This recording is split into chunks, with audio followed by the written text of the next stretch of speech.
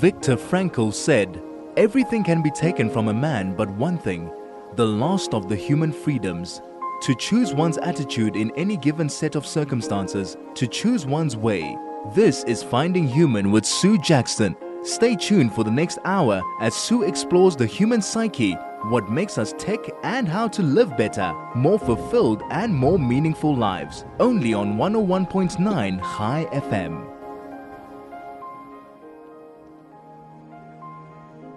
Hello, this is Sue Jackson on the Finding Human program. I'm supposed to be live with Dr. Teria Shantall, and I think Craig is probably trying to get her. Are you, Craig? We are on Zoom, and I'm working from home, and he is trying to get her on the program. She is online. Can you just say I can see her, perhaps? I can't see her. Are you there, Teria? Yes, I am. Oh, there you are. Great. Hello. How are you? I wish I could see you. I'm very well. Hang on. Craig will bring me on now. Can we face to face? Teria, welcome. It's so good to see you. How is Israel? Well, on top of things and getting more on top of things. And this is truly what I want to say to you today. So we will get into that, Sue. Okay, so let me introduce you first. Teria, first of all, was my very first trainer, on my only trainer actually, on in logotherapy. I was in her first group. Since then, she has become a great mentor of mine and a really good friend as well. Teria is a trained clinical psychologist. She trained in South Africa, and then she studied psychoanalysis at the Tavistock Clinic in London. She trained personally under Dr. Viktor Frankl at his first logotherapy clinic in the United States. She has won many, many international awards and local South African awards. She now resides in Israel. She is an author, and she's just brought out a new book, The Life-Changing Impact of Viktor Frankl's Logotherapy. It's a real privilege to have Teria on my program. She is the president of the Viktor Frankl Institute for Logotherapy in South Africa and was vice president of the Viktor Frankl Association for Logotherapy in Israel. We will be giving out the logotherapy details later. And Teria, you have gone off the screen again, but I know you're there. And I would like to find out from you. I know that you've just come back from Vienna. Tell us why. There was the opening of the Viktor Frankl Museum in Vienna, and an invitation was sent out to logotherapists all over the world to make a donation towards the museum. And I did that on behalf of the Viktor Frankl Institute in South Africa, and was consequently invited to attend such a gathering of donors at the museum. My decision to go was actually motivated by my desire to meet Ellie Frankl face to face. Viktor Frankl's wife. Yes, she is 97 years old already, and time is passing by. I've tried on many occasions to go and visit her, but COVID came in the way. And this was my reason. David Goodman, professor in sociology, retired here in Israel, was one of the very close and intimate friends of the Frankls. In fact, he brought Viktor Frankl for his second bar mitzvah to the wall. Which that's so, wow. Which had a great impact on both Frankl and Ellie. But he said to me that Ellie has had a lifelong sadness about not being Jewish, and that he thought that I, who converted to Judaism, might be able to encourage her and, give her some meaning about the fact that she's not Jewish and yet married to such a famous Jew, which I did. And she loved the letter. And you asked whether I know Franz Wessely. He's her son-in-law.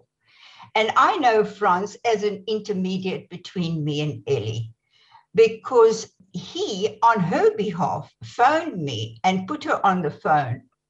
And this was one of the great moments in my life. Because why? She kept on saying, it's so from the heart. It's so from the heart.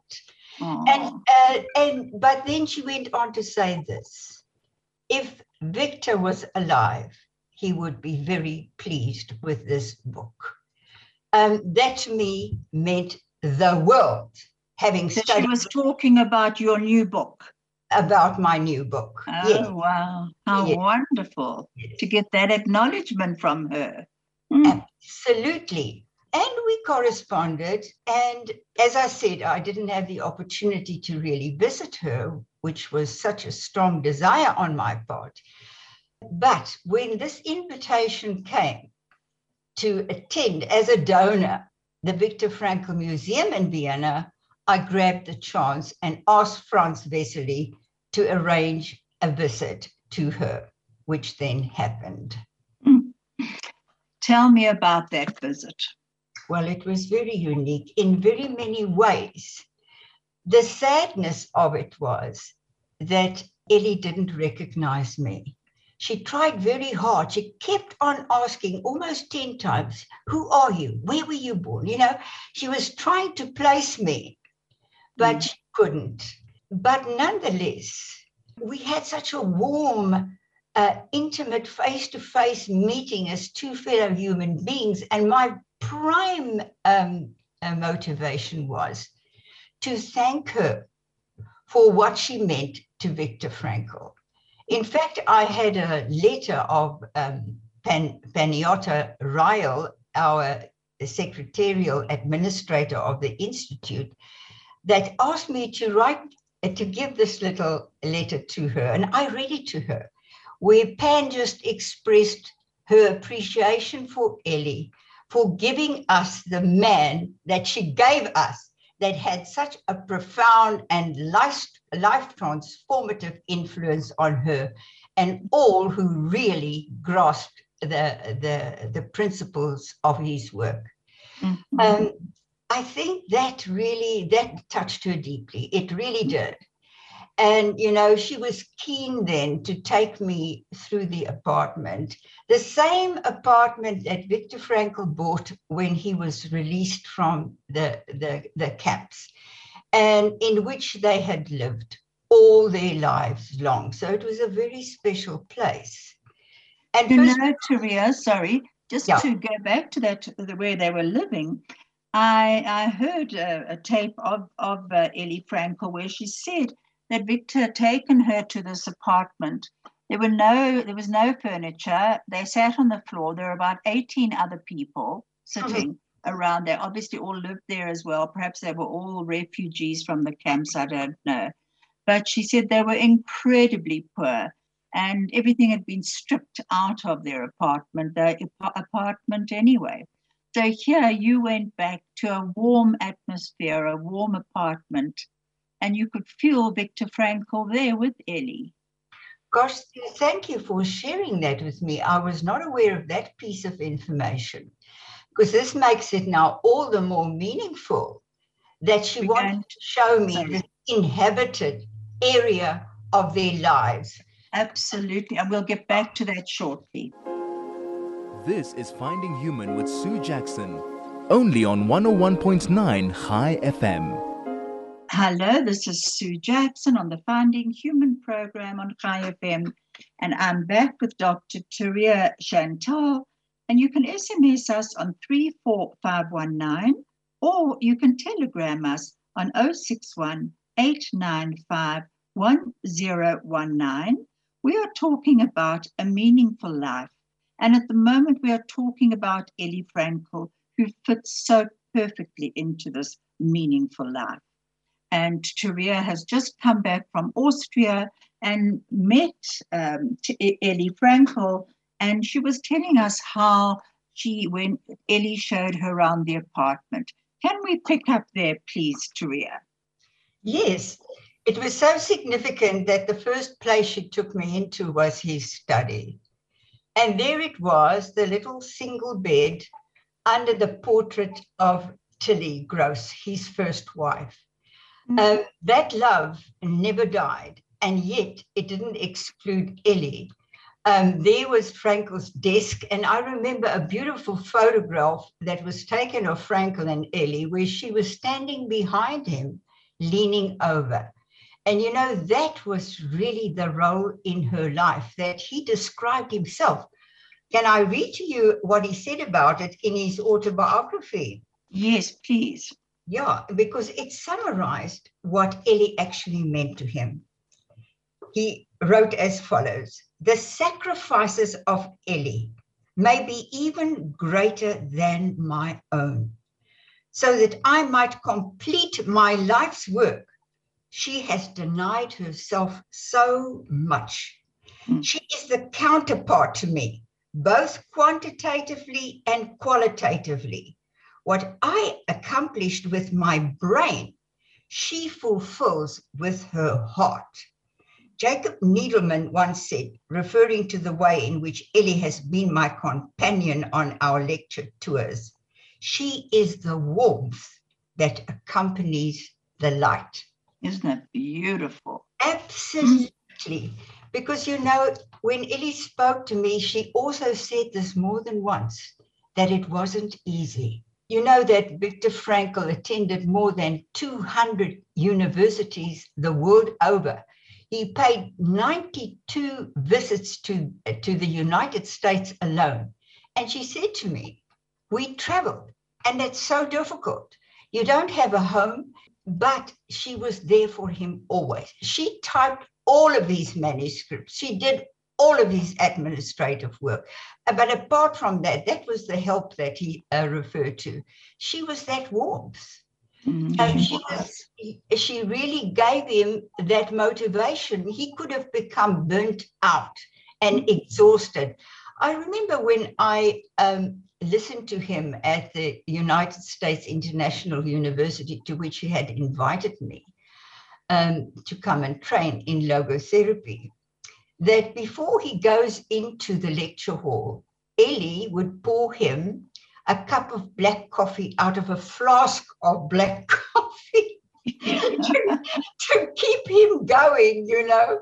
Wow. And it so struck me that she was just there in the smallest of ways to help him do what he felt he was called to do. Very much the warmth behind him, really, in that coffee story alone. And, you know, I was listening to this tape of hers. She was being interviewed on radio with her grandson, Alex. And she said that he wasn't an easy man to live with. You know, he was demanding of his time. He didn't like wasting time at all. And that she helped him write his manuscripts and his books, and kept saying to him, put it in easier language so people would understand.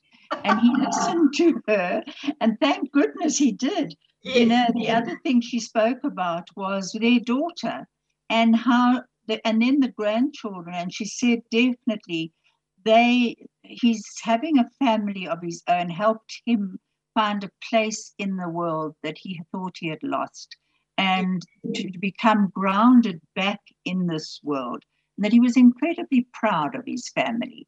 You know, that puts such a human face to him, doesn't it? And you know, that now what you say now strikes me so, because the second room she took me into was Gavriella's bedroom, their daughter.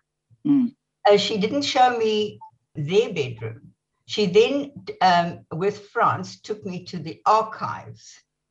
Isn't that, I find that so significant, you know, absolutely. As if their marriage bed in a sense was compromised, but that she nonetheless gave him that root and anchor that he needed, even in bearing him a child and giving him grandchildren. Yeah. Absolutely. You know, one of the other things she said, which I also thought was very significant in how he reclaimed his own life, that he spoke so openly about his Holocaust experiences, And yet, in talking to her, she said for the first 3 weeks after they met, he spoke about his experiences. And they were in his apartment, and he spoke about his experiences for 3 weeks. And then he said, that's it. We will never discuss it in this area again. And I wonder if that perhaps was not the bedroom. So that was a bedroom where the Holocaust was never discussed. So she didn't take you in there either, you know.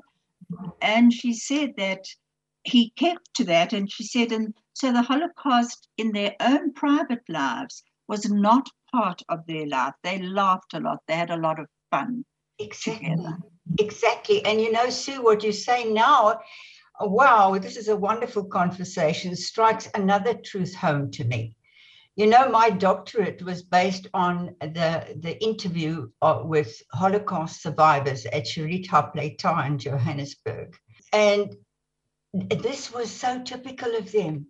You know, that they shut off their Holocaust experience. They buried it.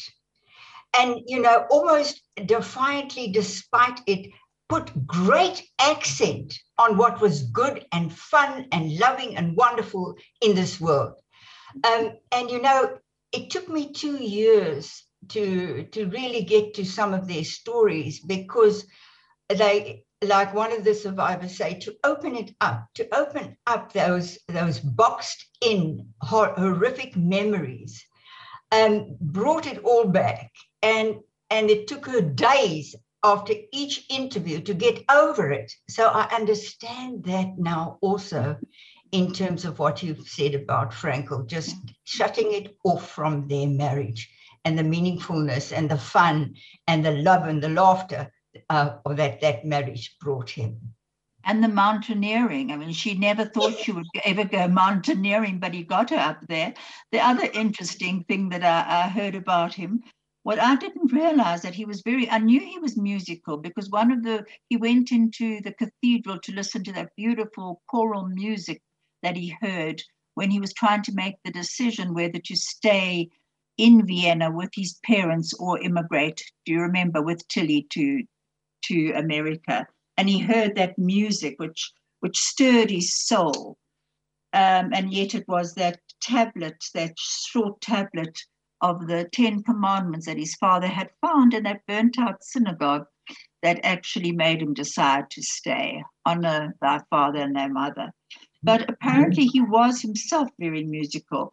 On the mountains, he liked to play the guitar. And he also, was there a piano in the house that you saw? Because he enjoyed playing the piano. Indeed, there was. But Sue, you touched on another very important thing. And this is what Elizabeth Lucas said that logotherapy is about, to actually make you hear the music of your heart. Mm-hmm. And that incident that you described, that he went into the cathedral, that music did not comfort him. He had to hear the music of the Torah. And it was a piece of marble from the 10 Commandments, the 5th one, you know, with a numerical letter like we do, to signify which of the commandments it is. And that was the numerical, the number 5 that he saw. And he asked his father, well, what does it stand for? And when his father then answered, honor your father and your mother, that you may live long in the land. And that is what made him decide to stay. Not the music in the cathedral. He couldn't get an answer there. He got an answer in the Jewish roots of his soul. Isn't that beautiful? So when she took you into his study, I believe there's a little alcove there which has got his, I think perhaps his tefillin. And did you see that at all? Did you see the little alcove? Yes, I did. And, you know, another one of his assistants that accompanied him for 20 years, Jay Levinson. We met him in South Africa. Do you remember? We all went away to the bush. I invited him to come and visit you students, him and Rosemary Henrien. Yeah, indeed. And then we went to the bush, all of us. That's right. Well, he told me personally some of the things that that is kind of hidden from public view. And this was the tefillin that, in fact, he made his own. And he kept it very secret. He didn't want it to be known. It was his private monologue with God, a soliloquy rather. Like he said, when you absolutely with yourself, then you are closest to your creator. And this is what prompted him to make his own tefillin. You know, not to step out into the world as an obvious Jew. I mean, there he was married to a Catholic woman. Her Catholicism, I believe, was still holding on to some form of identity on the part of Ellie. It wasn't, you know, there are many kind of rifts and hurts and difficulties in our lives that never cease. But we live despite it, and that's the triumph, you know, to turn a hurt into something that serves you. But that, in fact, was Frankel's private, very private communion with his creator as a Jew. Do you know that when he was dying, he told Ellie to live her life now, not logotherapy's life? Mm-hmm. And she said that after he passed away, she kept getting these letters that kept her coming every single day and needed to be answered, and she had to read them. And she said she'd never thought of him as a great man. Their love knew no boundaries of religion or culture, or they just had a great love for one another. And she said these letters kept coming, and he was to her simply the man she loved, until she read all these letters that came after his death. And these letters opened her eyes to his greatness. Yes, in fact, in the museum itself, there is reference exactly to what you are saying now. A quote of Ellie to say that it was they were just two human beings seeing each other in their uniqueness. Mm-hmm. And to me, you know, the meaning of their intermarriage was really this: could Frankel have had such a profound influence on the non-Jewish world as he did have in crossing those boundaries, which just said, love just sees the uniqueness of another. You know, it doesn't prescribe, you've got to be like this or that or that. And he saw her uniqueness and she saw his. And that was the bond of love that developed between them. But that opened the door to especially Christians, but to the whosoever. I mean, I have Muslim students in Istanbul. Do you know how they throw to the truths of Frankel? I mean, really, Muslims venerating a Jew. Isn't that wonderful? Absolutely. It's quite amazing, actually. And, you know, it just shows us the gift that he brought to us. And when she said that she every now and again had to say to him, change this, not everyone's going to understand what you're saying here. You know, perhaps that was also her gift of allowing everyone to understand what he was saying, not just the Jewish world. And and you and I as converts would understand that, because I think in many ways we have also come to understand so much of both worlds, which has been a gift to you and I. Indeed, it brings us down. Well, that is why logotherapy to me is so profoundly powerful, because it's a science of human existence, a science, the proof of which, the facts of which apply to the whosoever. Absolutely. It's true for everybody. It doesn't matter whether you're Jew or Gentile, male or female, whatever your sexual orientation or wherever you are, in whichever circumstances, those truths work. And that is the power of logotherapy. And I think this was her role, like you say, make it real.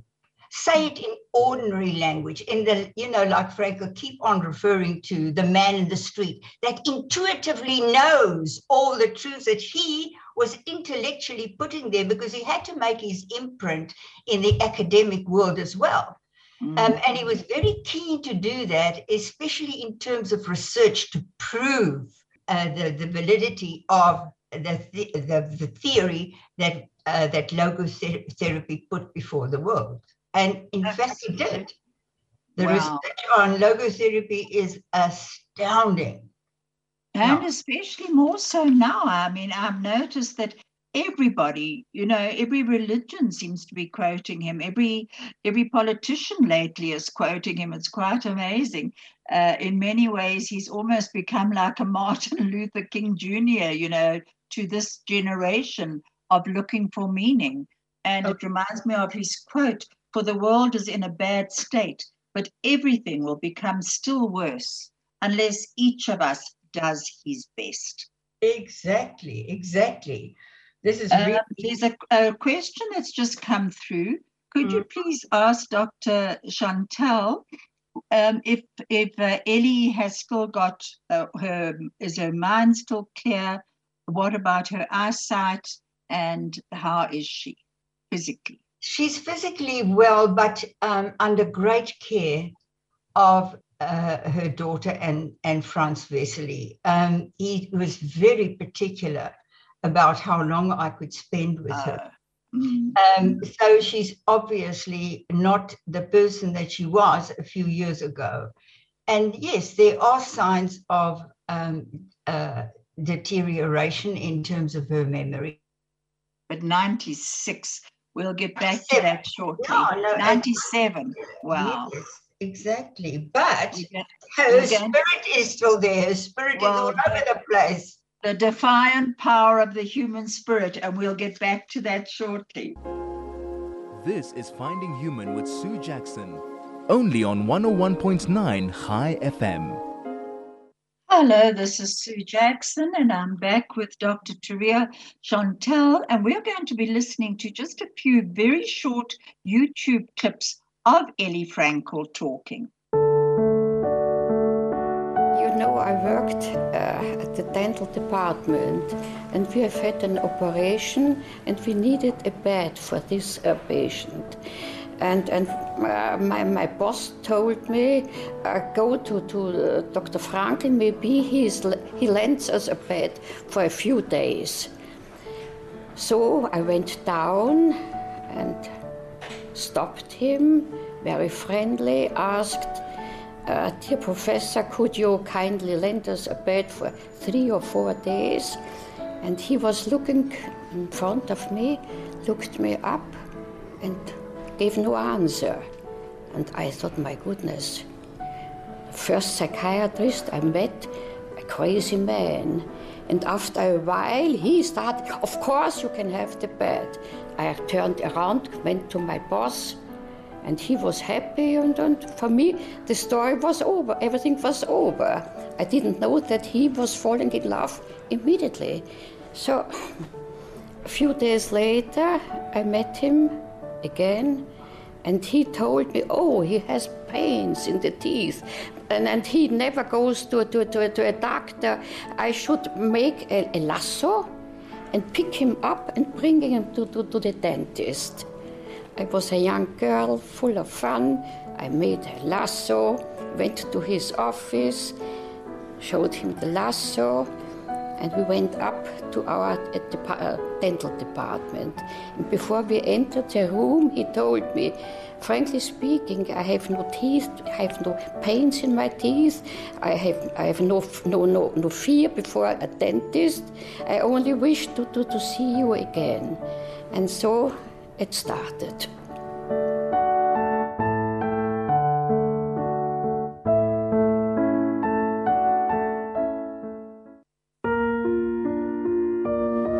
He was, in my eyes, sometimes like a boy. And we have had so much fun. We were laughing that you cannot imagine. And he taught me so many things. Imagine such a high educated man lives together with an absolutely uneducated woman. Such a life. such a happy life. It's in a way unbelievable, but it happened.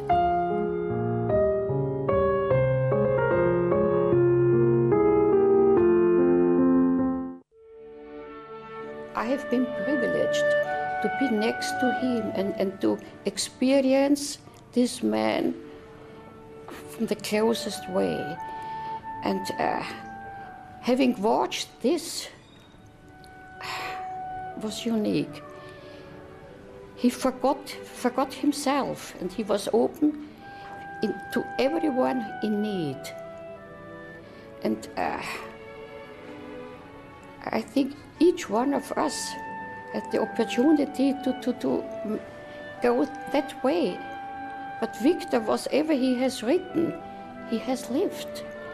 And you see, now I'm an old woman. I only have one wish, to die like Victor died, because he lived up to his last moment, was he tried to bring to the people in the world. And this was unique in my eyes. This is Finding Human with Sue Jackson, only on 101.9 High FM. Hello, this is Sue Jackson on High FM, and I'm back with Dr. Teria Shantall. Before we actually go on, I want to thank you, Craig and Wussy, for keeping us on air. Teria, what did you think about those short YouTubes? Wonderful, wonderful, wonderful. And it just brought out what he really meant to all of us, you know, just to be ourselves and to, like he said, you are most yourself when you are reaching out to people to love and encounter in the world and good causes to serve. I mean, this is it. This gives our lives, like he said, the meaning of meaning is to set the pace of being.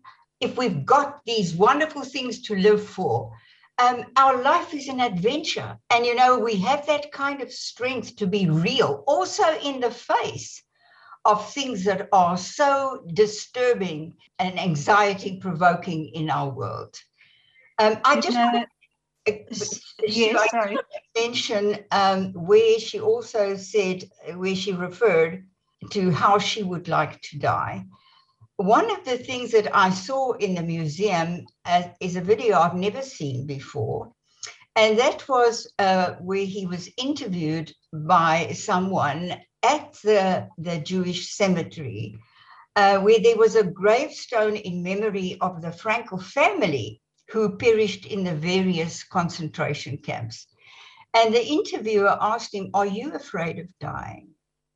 And he answered, he said, "No. If you have done what you were called to do, like I did, you've got no fear of dying.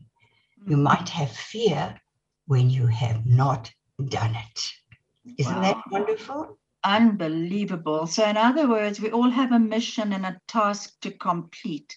And if we have completed that, we have the freedom to die with more ease. Exactly. You know, the first morning that I was at his lecture at this particular university and saw him for the first time face to face, he challenged us as students. He said, if you had the opportunity to one day go to your own gravestone, what would be written there? And he said, would it be, "Oh dear, here lies so-and-so, so overcome by worries and problems and anxieties and fears that she never really lived." But he said it's better than coming to a gravestone of somebody that you say, "Oy vey, here lies a most horrible person that did so much harm and damage in the lives of others." And the inscription at the bottom would say, "May he never live again." Oh my. Wow. And then he encouraged us to come to the third gravestone, which says, "Ecce homo." Behold this man, behold this woman, what influence they had on the world. The world is a better place because of them. And the inscription at the bottom, "May they live forever." Isn't that beautiful? Good Yeah, heavens. Wow. Now, You know, that actually leads us on to something that we don't have much time to discuss, but I want to start on it anyway. And that is the pandemic and the war in Ukraine and the craziness and the divisions around the world has challenged us to rethink our meaning and our purpose, to question life and ourselves. And I know that you actually did a short YouTube on that lately. You were asked to do it. Tell me a bit about that, please. I think it was Hope Without Borders was the heading of your talk. Yes, but a more exciting experience happened last night with my Muslim students in my Zoom teaching of them. To Istanbul. Yes, where they wanted me to speak on the existential vacuum, on this lack of meaning that leads to all of this aggression and violence and into all the addictions in sex and alcohol and drugs, and into those depressive moods of, oy vey, we live in such a terrible world, stop the world, I want to get off. And I said, you know what? Viktor Frankl said that suffering is a rigor mortis. It's to prevent us from a psychic death. It's a wake-up call. Like he said, suffering makes us aware of what ought not to be. And I said, actually, I'm very optimistic about this age. And the afflictions, and we're going to suffer more pandemics and more afflictions. Why? Because what was a triumph in the Holocaust, when, it's described in Jeremiah, a day of trouble like this nation has never known, nor will ever know again. The defiant power of this human spirit that made itself manifest in the Holocaust is what is aflame right now. We must see it. We're going to get back to that powerful thought in a minute. This is Finding Human with Sue Jackson, only on 101.9 High FM. Hello, this is Sue Jackson, and I'm back with Dr. Teria Shantall, and our time is running out. I see a message did come through, and it said, look up the Rebbe and Viktor Frankl. That was very interesting. Teria, we are already being told to start wrapping up, but just tell me, you told your Istanbul students about the defiant, that you believe that the Holocaust really brought out that defiant power of the human spirit. And right now, that's what we're being challenged with, and that's what you're seeing. Tell me why you feel that. Well, I'll end up, I think that's the best summary of what I'm trying to say, that our prophet Daniel was given a vision of all the tyrannical regimes up to our times. But the head of gold, and then the chest of silver, and then the hips of bronze, and the legs of iron. It's a metal that becomes less and less precious, and it ends with the feet of iron and clay. And why would the Holocaust not happen again? I challenged the students last night. I said, there will never be another Hitler. What we see now is actually because good is arising in the world, because this flame of the defiant power of the human spirit, even though it's not so clearly seen, because the forces that are arrayed against it are desperate. Look at all the little terrorist cells, they can't hold together. Then this tyrant falls, and then the next one comes. They can't hold together because the stone, as it is described in Zechariah, that will break the feet of iron and clay, the stone of truth, of, what we are meant to be as human beings, and that we are challenged to become, will be the defeat of evil. It's like darkness and light. When the light begins to rise, the darkness simply has to recede. It's got no power against the light. Isn't that a beautiful way to end? I actually just want to give out a bit of about the Viktor Frankl Institute of Logotherapy, you can call on 079 370 7702. You can speak to Pan, or admin at VFISA, all small, .co.za. You know, on a humorous note, because Viktor Frankl did say, and as Eddie said, they did actually laugh so much. And I think this is something we need to remember. He said the attempt to develop a sense of humor and to see things in a humorous light is some kind of trick learned while mastering the art of living. Well, it's more. Yeah. Yes. In fact, the power of humor is described in Psalm 2. That why do the nations rage and imagine vain things? You know, God has put his king on the Mount Zion, and he sits in the heavens and laughs because he sees their day coming. And this is the technique we use in logotherapy of paradoxical intention. Face your fears, challenge them, and, you know, be done with them through actually ridiculing and laughing at them, and take your space and live it courageously. Thank you so much, Dr. Teria Shantall, for being with me. It always goes so quickly, but your wisdom comes across so powerfully, and your truth comes across with it.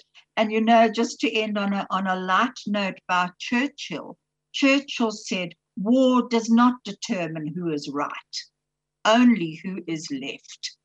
So let us all be sure that we are left to bring changes to this world in whatever way we can. Thank you so much. We're going to be ending with a song by Shulam called Face the Unknown. It will not come through on the podcast, but it will be played now.